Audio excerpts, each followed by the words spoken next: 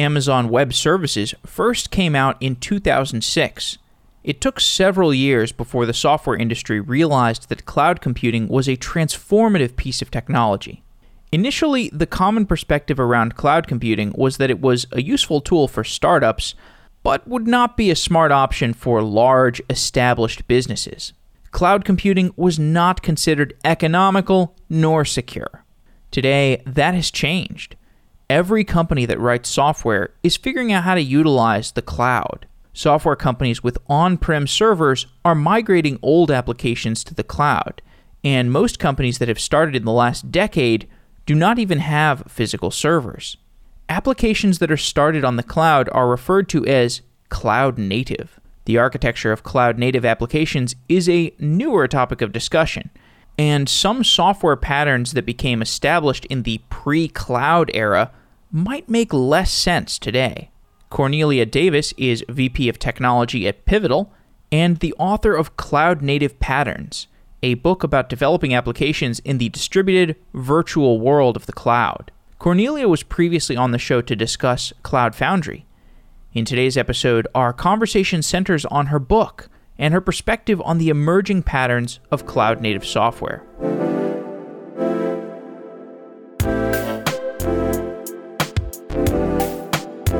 Cornelia Davis, welcome back to Software Engineering Daily. Thank you. It is so great to be back. It's been quite some time. Sure has been. I think we last spoke at the DevOps Enterprise Summit. Is that right? Yeah, quite a number of years ago. And I've continued to be involved in the DevOps Enterprise Summit. I think we might have met the first year that I was involved, but I've been part of the programming committee for some time. And dare I say, so delighted to have established a really strong working relationship with Gene Kim, who runs the summit. And I would dare even call him a friend. And he wrote the foreword to my book. That's awesome. I mean, he's become kind of he's like a cult figure, and like DevOps Enterprise Summit has become something of an enterprise in and of itself. It has, and you're very right. He is definitely really seen as a kind of hero in the space, and he is. He's just so tremendous. And the Enterprise Summit, I always tell people, whether it's my colleagues or my customers, that it is literally my favorite conference of the year, and we do it twice a year, once in North America, once in Europe. And it is just the community that he's built. And being part of the programming committee, I can see the care that he puts into curating a super great conference, and it really has a good team around him to do it. It's quite impressive. Yeah, what they're doing is really important, and I've become more intrigued by it every year. I mean, this is obviously kind of off what we were originally talking about, but could tie in. The strategy around quote-unquote digital transformation is really an evolving thing. And basically, the way that a gigantic ancestral organization, if it's 50 years old or 80 years old, it's not going anywhere, and they need to adopt software. Well, new software comes out every year, and so it's this moving target. And it's really interesting seeing every year the talks that come out of that place. In some cases, there are these total themes that develop, like what are you do? You finally started your digital transformation. Here's the things you have to do. And then here's the things that just started happening this year because like Slack started becoming a platform or something like that.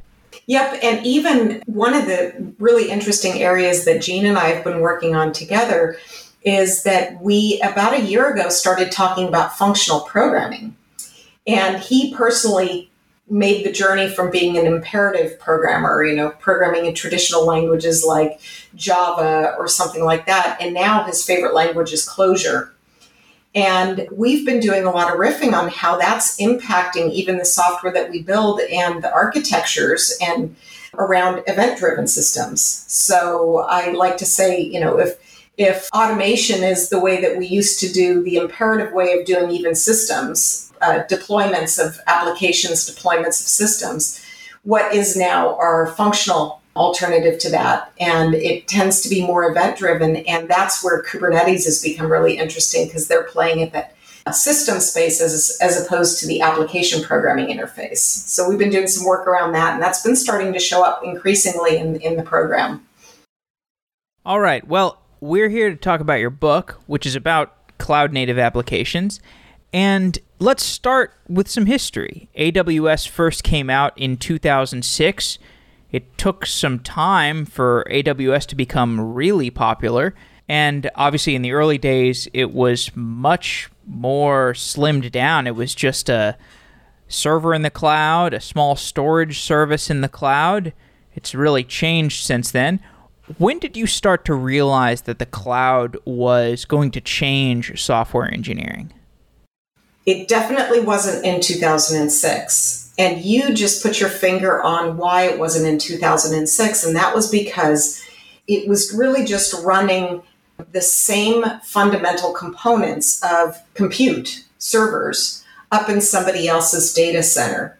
Although I will say that even though that wasn't cloud native at that time, it was cloud, which I make the distinction that cloud is much more about where and cloud native is about how. In those early days of 2006, nobody saw that. It was really seen as much more of a, hey, I'm just going to run my stuff in somebody else's data center. But nothing really changed around that. When the cloud started to change software architectures was when we started to understand a little bit more about the fact that it wasn't just a how, but that some of the characteristics of those clouds, AWS and now some of the other cloud providers, were changing. Characteristics like, you know what, they didn't promise you that that server would stay around forever. And the fact that you now had to worry about a server not staying around forever, whereas before the cloud, we really built our data centers to have stable infrastructure. And if the infrastructure went belly up, we would throw our hands up in the air and say, well, our software can't run because the infrastructure went belly up. But that's no longer an excuse. The infrastructure is having all sorts of changes happening to it, and our software still has to run. So 2006, were we there? Absolutely not. I would say that probably by, when I'm thinking back, we started to really get serious about that. And I think I saw the first couple of really interesting talks from AWS people like Werner Vogels and other folks. I would say it was closer to 2010. Why did you decide to write a book about cloud native applications? The reason I wrote a book is because I actually have been delivering the messages that ultimately came into the book in one-on-one settings with our customers. I work for Pivotal, and Pivotal, our enterprise customers, want to get better at building software. And to a large extent, the way that that's coming from the top, from their boards, for example, is the boards are saying, hey, we want you to go to the cloud. And they're basing that on ample evidence that of these startups that have been successful in the cloud. And they're starting to see those startups eat away at their business. And so they're saying, hey, we need to be that good at software. And so that is what I do in my day job, is I'm out there talking to customers about what does that mean? It's not just taking your same practices and your same software that's running on-prem and running it in somebody else's data centers. The characteristics of that infrastructure and the other data centers are different. Therefore, you have to write your apps in a different way. The subtitle of my book is Building or Designing Change-Tolerant Software. So making that the first-class thing that you're thinking about, those are the lessons that I'm working day in and day out with these large enterprises that have been sometimes building, but definitely running software for decades. And I wanted to scale that. I wanted to be able to, I am a teacher at heart. And so I didn't want to just teach the few hundred customers that we have as Pivotal customers. I really wanted the opportunity to share what I had learned so far, and I emphasize so far, with a broader population. Now, I'll also tell you that I have been a longtime teacher. When I was in graduate school was when I learned that when you teach something, you learn it at a level that you just won't until you teach it. So it's not all altruistic. It's also that I have learned a tremendous amount. I've become much, much deeper in the process of teaching these patterns to my readers. As you said, that subtitle is Designing Change-Tolerant Software. In what ways does our software sometimes fail to tolerate change? So there are quite a number of examples. The simplest one is this. I am willing to bet that some of your listeners are very familiar with the concept of a sticky session. So their applications have multiple instances deployed. They know that there's some, good redundancy. Redundancy serves a good purpose there. But they have written the applications so that they store. The way that applications are written today is very request response. And you string together a bunch of requests to be able to achieve an outcome for your consumer. And in the past, we stored a lot of the state that took us from one request to the next so that we wouldn't have to retransmit everything that we had transmitted so far. That we would store that state in memory, or we would store it on local disk. Well, change tolerance means that, so sticky sessions were a way that you could say, hey, a multitude, a sequence of events coming from one consumer will keep routing that to the same instance so that we can take advantage of the memory that's stored in that instance of the application. Well, in an environment where change happens all the time, and that change might come from, hey, I have a memory leak and my application crashes, but it needn't be something that is catastrophic. It needn't be an error. It could be that, hey, my infrastructure team or my platform team is in the process of patching the latest operating system from some vulnerability. And being able to do that without being in lockstep with the application team is one of the huge benefits. Well, if you're using sticky sessions and they actually roll the instance and your user goes to a different instance and loses all of the context of their shopping cart, that's a pretty bad customer experience and you're losing revenue. So it's that type of thing, getting rid of the use of sticky sessions, but instead handling state from request to request in a fundamentally different way. That's the simplest example I can come up with. And there's tons and tons more examples of that in the book. Earlier, we talked a bit about functional programming, and one significant development that happened just a few years into cloud was the infrastructure as code movement. And that has gradually evolved from things like Puppet and Chef, which I've never programmed in Puppet and Chef, but as I understand, they're mostly imperative languages. And that's evolved into Kubernetes, which is more of a stateless description language, which is more in the direction of, functional programming people tend to talk about statelessness a lot more than the imperative programming people. What's your retrospective on how we went from EC2 servers to infrastructure as code to immutable infrastructure? And what's the tie-in with these movements towards functional programming? Great question. So immutability is absolutely essential for change tolerance because immutability says that when you have immutability, what you can effectively do is you can recreate from scratch. And that's what infrastructure as code is. So, for example, where we were just talking about this notion of sticky sessions, and I said, well, okay, you don't want to use sticky sessions, so let's assume we're not using sticky sessions. But I've got my application running, and by the way, it's increasingly running in containers. That's where Kubernetes comes in and other technologies. We can come back to that. But we've got our application running in those containers, and now I need to cycle the host that container is running in because there's an operating system vulnerability that I need to patch as soon as possible.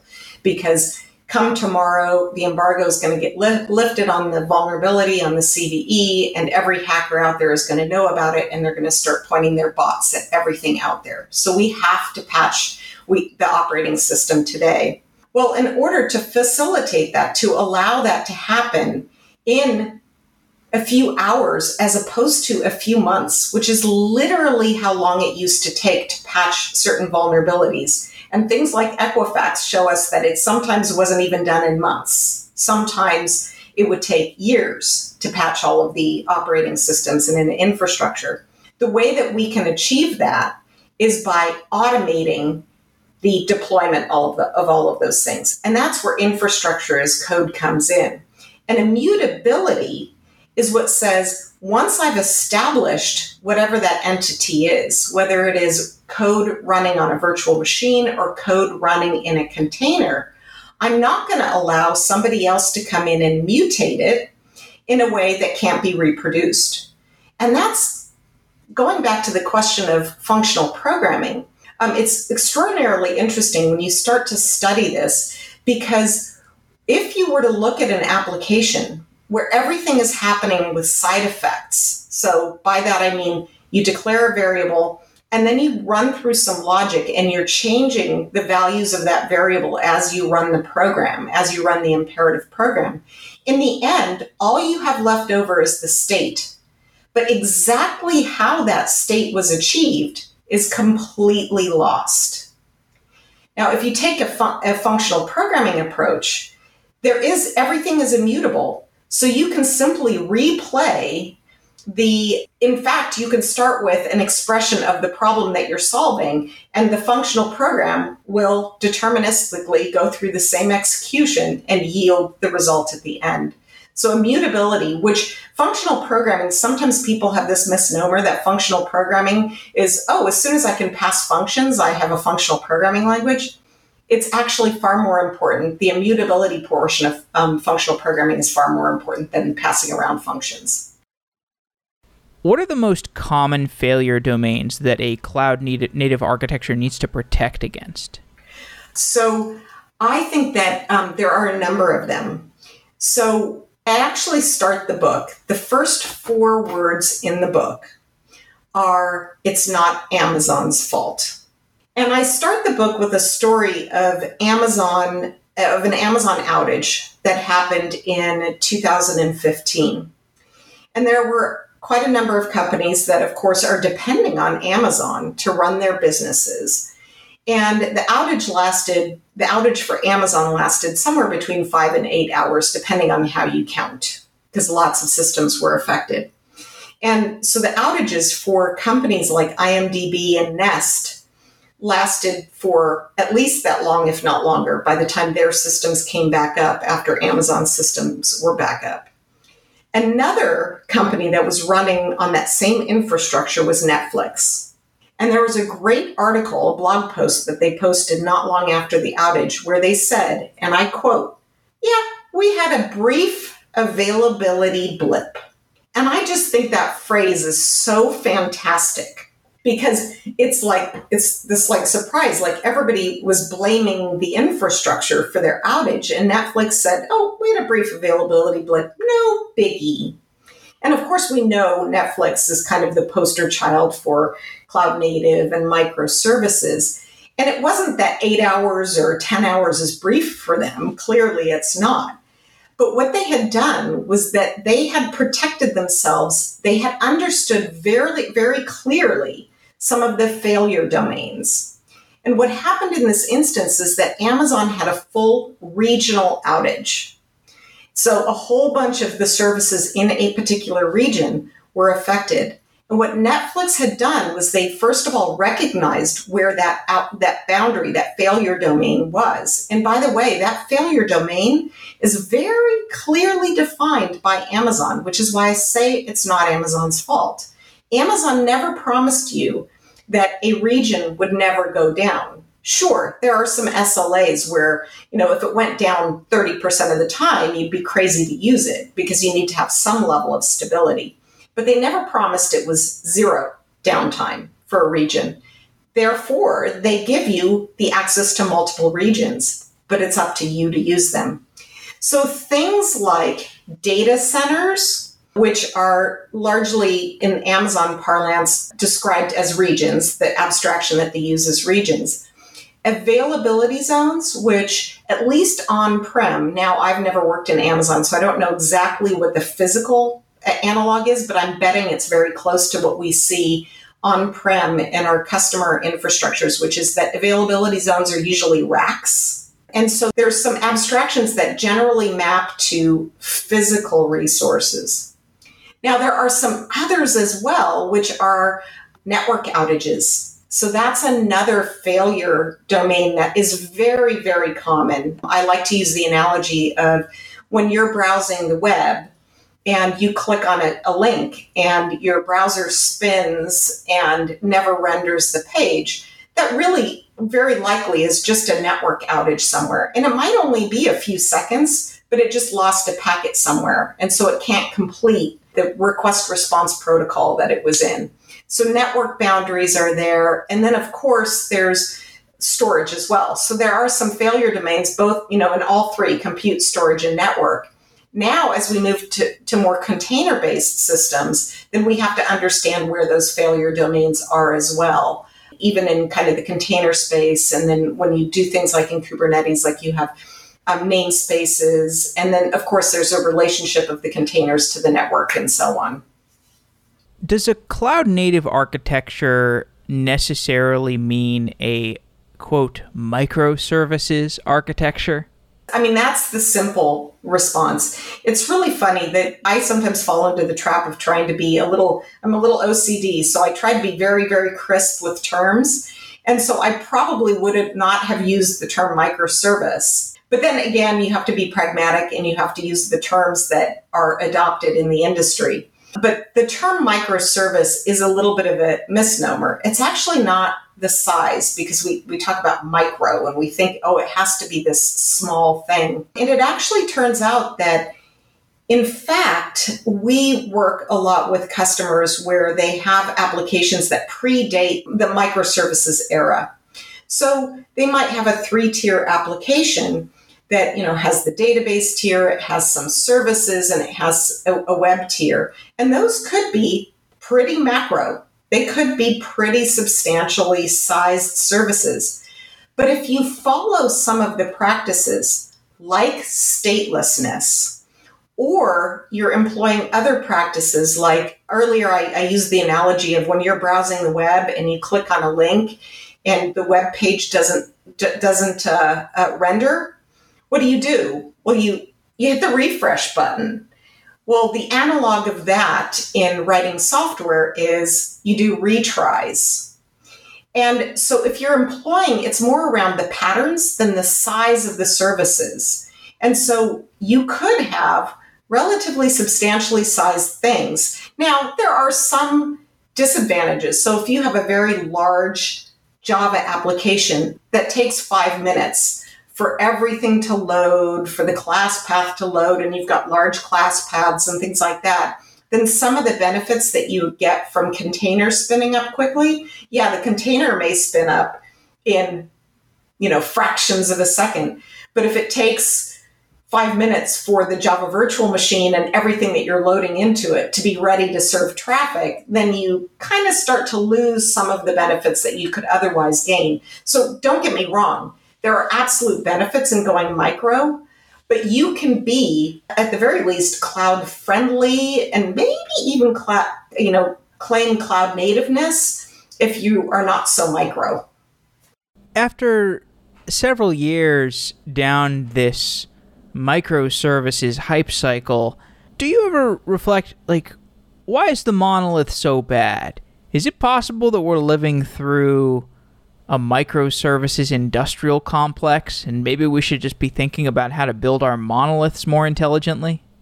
No, I think we're on the right path, and I think that we're going to stay on this path. And I'll say a little bit more about it. I'm just grinning from ear to ear. What a fun question. What a really great question to ask. But I do believe that this idea of microservices and monoliths are a thing of the past. And what it all comes down to is it comes down to agility, and it comes down to tight coupling.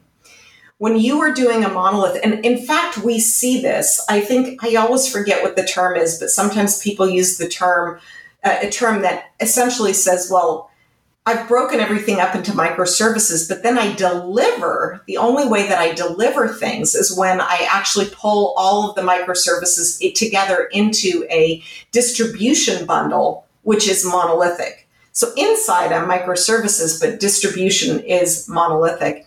And that's really where you might, if you do that, you might still have some of the kind of runtime benefits of microservices and of cloud native, in that if you've built the system so that each one of the components can kind of regenerate itself, do self-healing and those types of things, you might gain that benefit.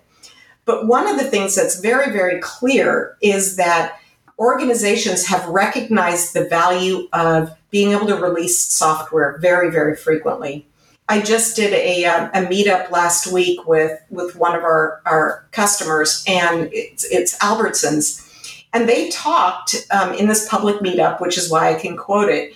They talked about it used to take them 3 months to do a release of a piece of software that they're now releasing 3 times a day. And what that does is it allows you, for example, to experiment more.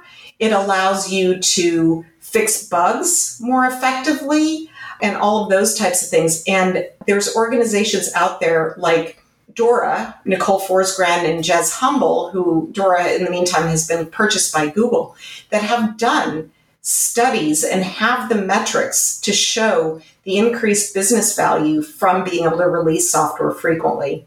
And I remember a number of years ago at the DevOps Enterprise Summit when Nicole and Jez were up on stage talking about the latest State of the DevOps report, that Jez said flat out, architecture matters.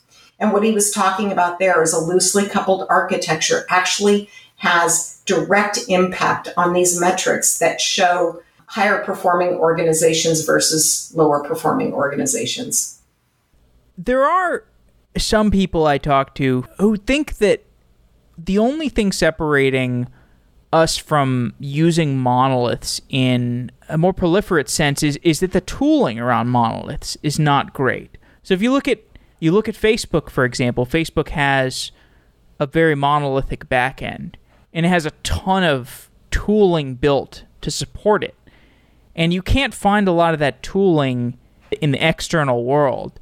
So I don't know. I just find it an interesting thought exercise. I mean, I'm with you. I don't think this microservices thing is slowing down, and I see plenty of reasons to go in that direction. But it is an interesting thought exercise. Yeah, and again, I think even just what I was talking about a moment ago, which is that you have all these business benefits that are tied to frequent releases and those types of things. Those monoliths, I mean, Amazon is well known for releasing software into their environment on average every second of every day.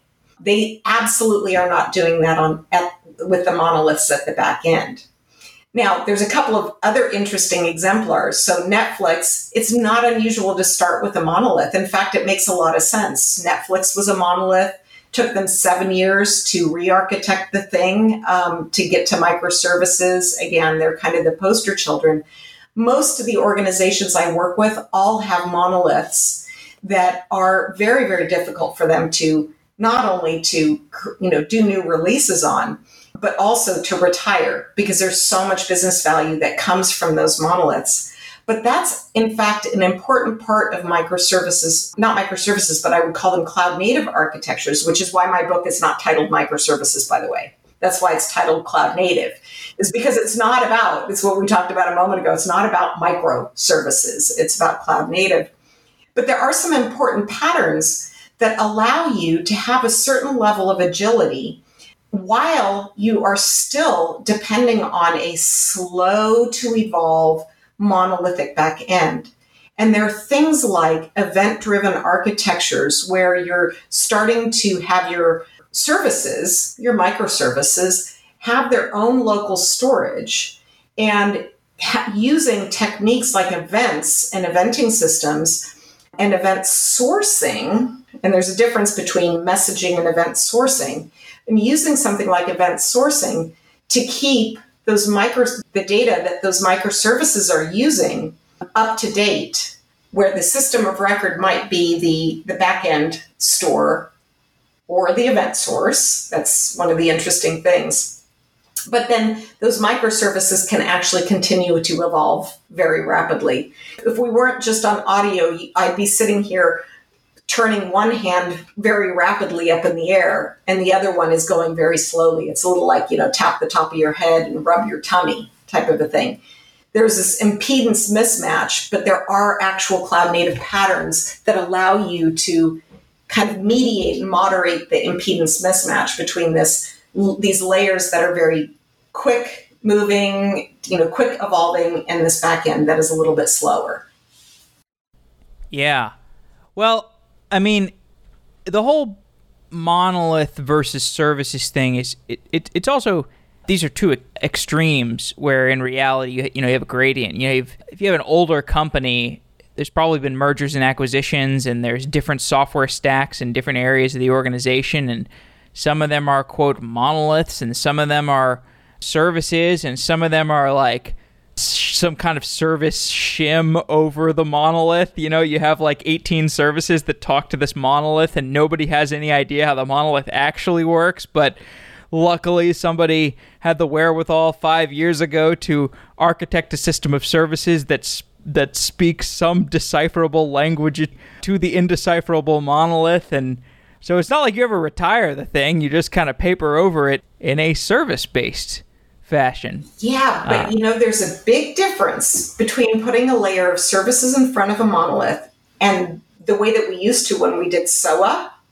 Remember SOA? Web splat, or SOAP-based web services. And sure, all that I definitely heard these terms. This was like when I was getting out of college, and I heard these terms. When I was interning at eBay, I heard these terms, and then they kind of like gradually faded out of my nomenclature, and so I never really had to like really learn the subtleties. I remember there was something to do with XML, and I was like, I don't want anything to do with any of this. Yeah. And the XML, actually, I was a huge XML fan because there was a language called XSLT that was functional in nature. And I'm a functional programmer at heart. And so I loved XML from that. The syntax, I don't care about syntax. It was all about the actual execution model and the interpreter. But the XML was a nuisance, but not the real point here. But we were doing these services layers on top of these monoliths. But here's the thing. What we weren't doing, that we're doing now as we move into this cloud native world, was we were creating these services, but we were essentially tying, all of the services were tied back to this monolithic back end. And so if you think of that monolithic back end as a big old monolithic database, now if one of those services needs something different from the monolith, and let's say a different service wants to just stay on the track that they're on now, but there's overlapping, there's conflicting needs from those two different services that were in front of this monolith, then you have to get all of the services in lockstep against the monolith because it's this shared system. What we sometimes think is as soon as we have services, they're loosely coupled and autonomous. But if they are too tightly coupled to some back end, be it a database or some monolithic system, then we only have the illusion of loose coupling because the coupling is actually at the back end tier. So some of these patterns around eventing and event-driven systems and every service having its own materialized view of some source of data, those are so essential to actually achieve the loose coupling that microservices promises. We've gotten really good at doing it at the compute layer, but we haven't carried that all the way through into the layers of networking and storage. We're getting there now. And in my book, in the very first chapter, I build a mental model where I talk about cloud native as you have to think about cloud native compute, cloud native data, and cloud native interactions. Those are the three services, data, and interactions. And you have to think about patterns in all of those.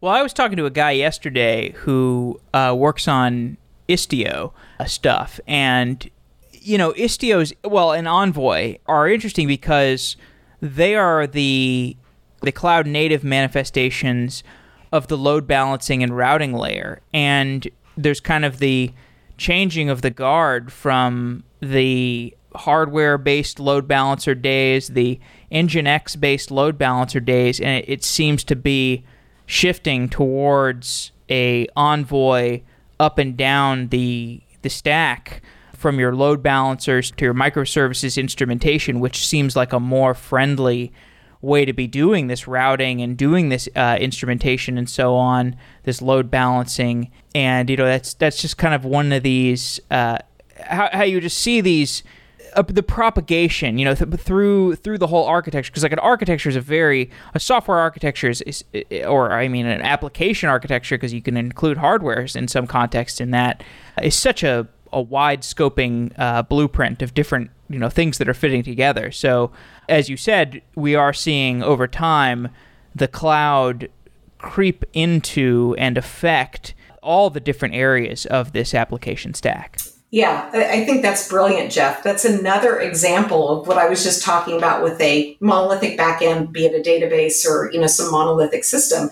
You've just put your finger on another one, which is to say we used to have these centralized things like a centralized API gateway. So the API gateway probably was deployed as multiple nodes, but from a logical perspective, it was a single thing. Or the load balancer, from a logical perspective, was a centralized thing. And what we're doing is we're breaking apart not just the applications, not just the services, but all of the things that we use to wire together a topology of an application.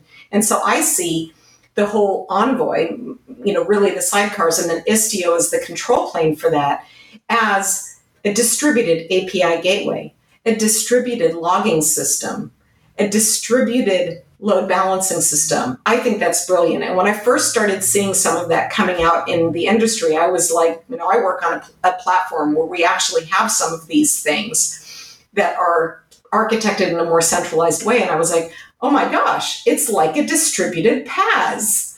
So there's a certain element of that, and it's an important part of the evolution of platforms moving forward. Yeah, super cool stuff. And, side note, this doesn't need to be a conversational point, because, we were just talking before about how, as we're speaking today, the announcement of Pivotal's acquisition by VMware is formally announced. But, that's not the only point of consolidation that's going on. I think it was yesterday that the Splunk acquisition of SignalFX was announced. So and that's like, to your point about the centralized logging stuff. I mean, we might see, much like we saw with business intelligence like a month ago, the total consolidation within like a week of the entire business or the vast majority of the business intelligence sector. Looks like we're about to see the same thing with logging, perhaps monitoring. I don't know who the candidates are for consolidation, but it's an interesting time. It's a time of creative destruction, certainly, thanks to this cloud thing rolling through all the markets. So, yeah, you don't need to comment on that because I know it's a business level sensitivity, but I think it's interesting downstream propagation.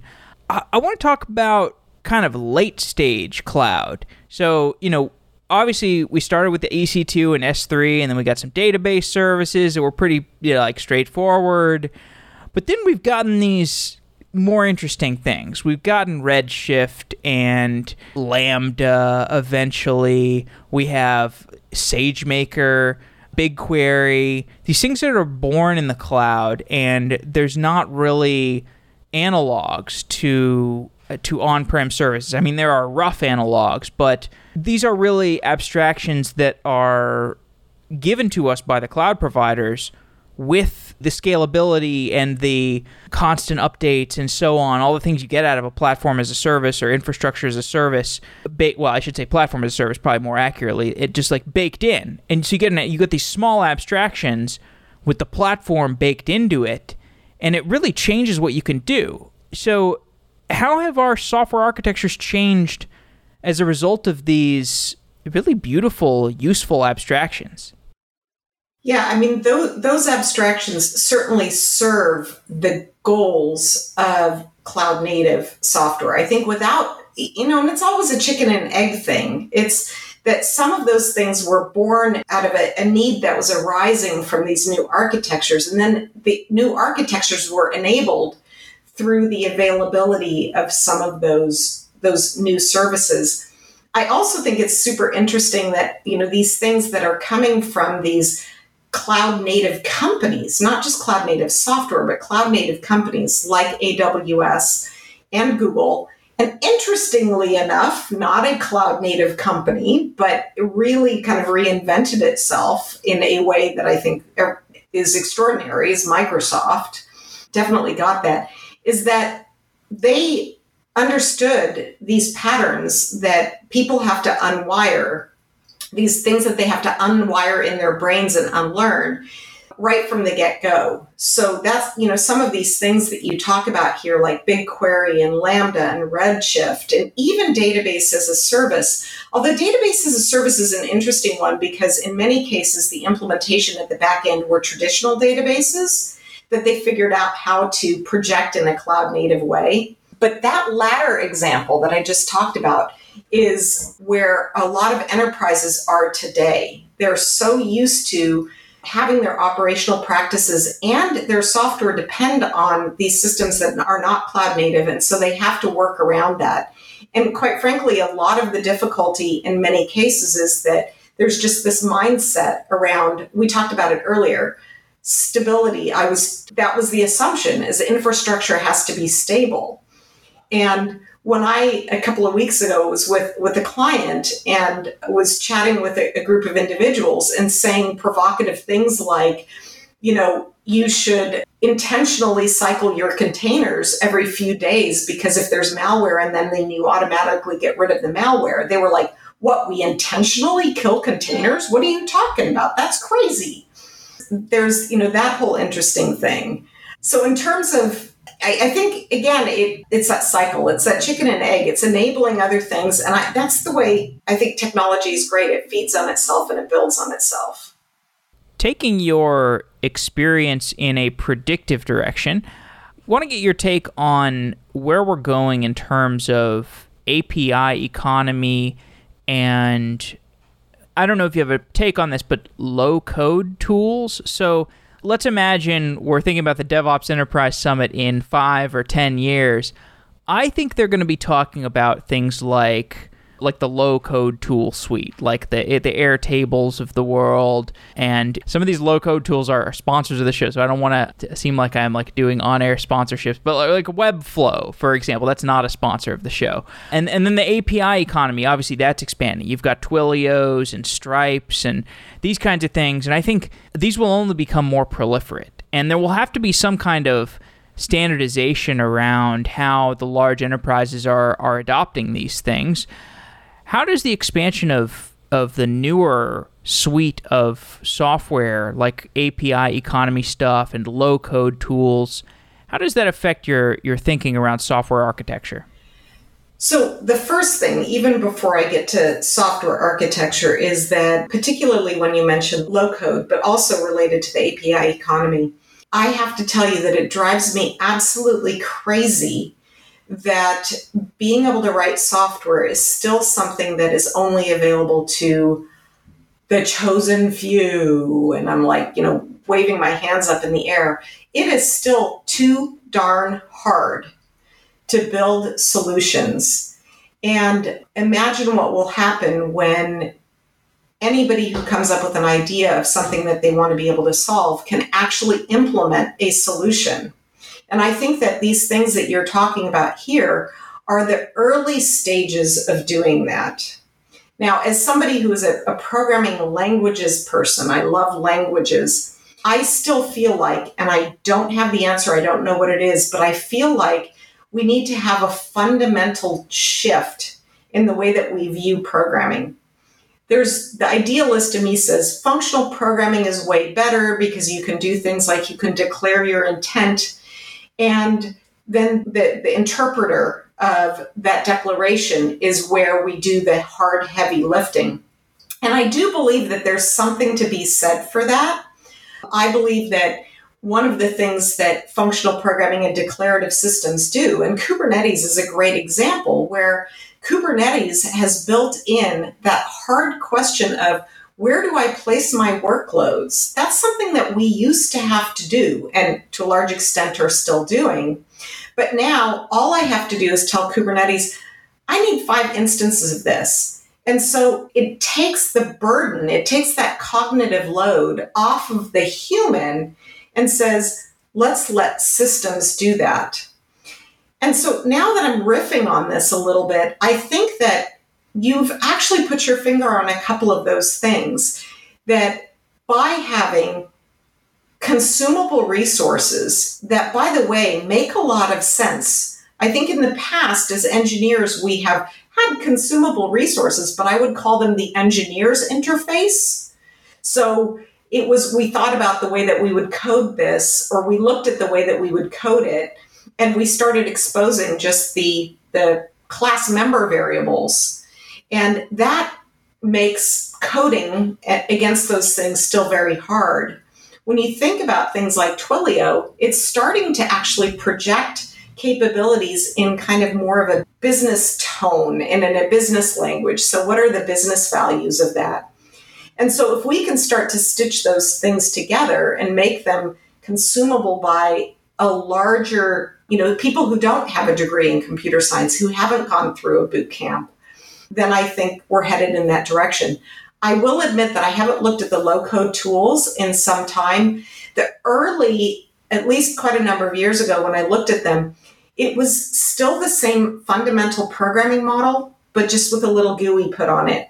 And I think we need to change the programming model. And I don't know where we are with that. I haven't looked lately.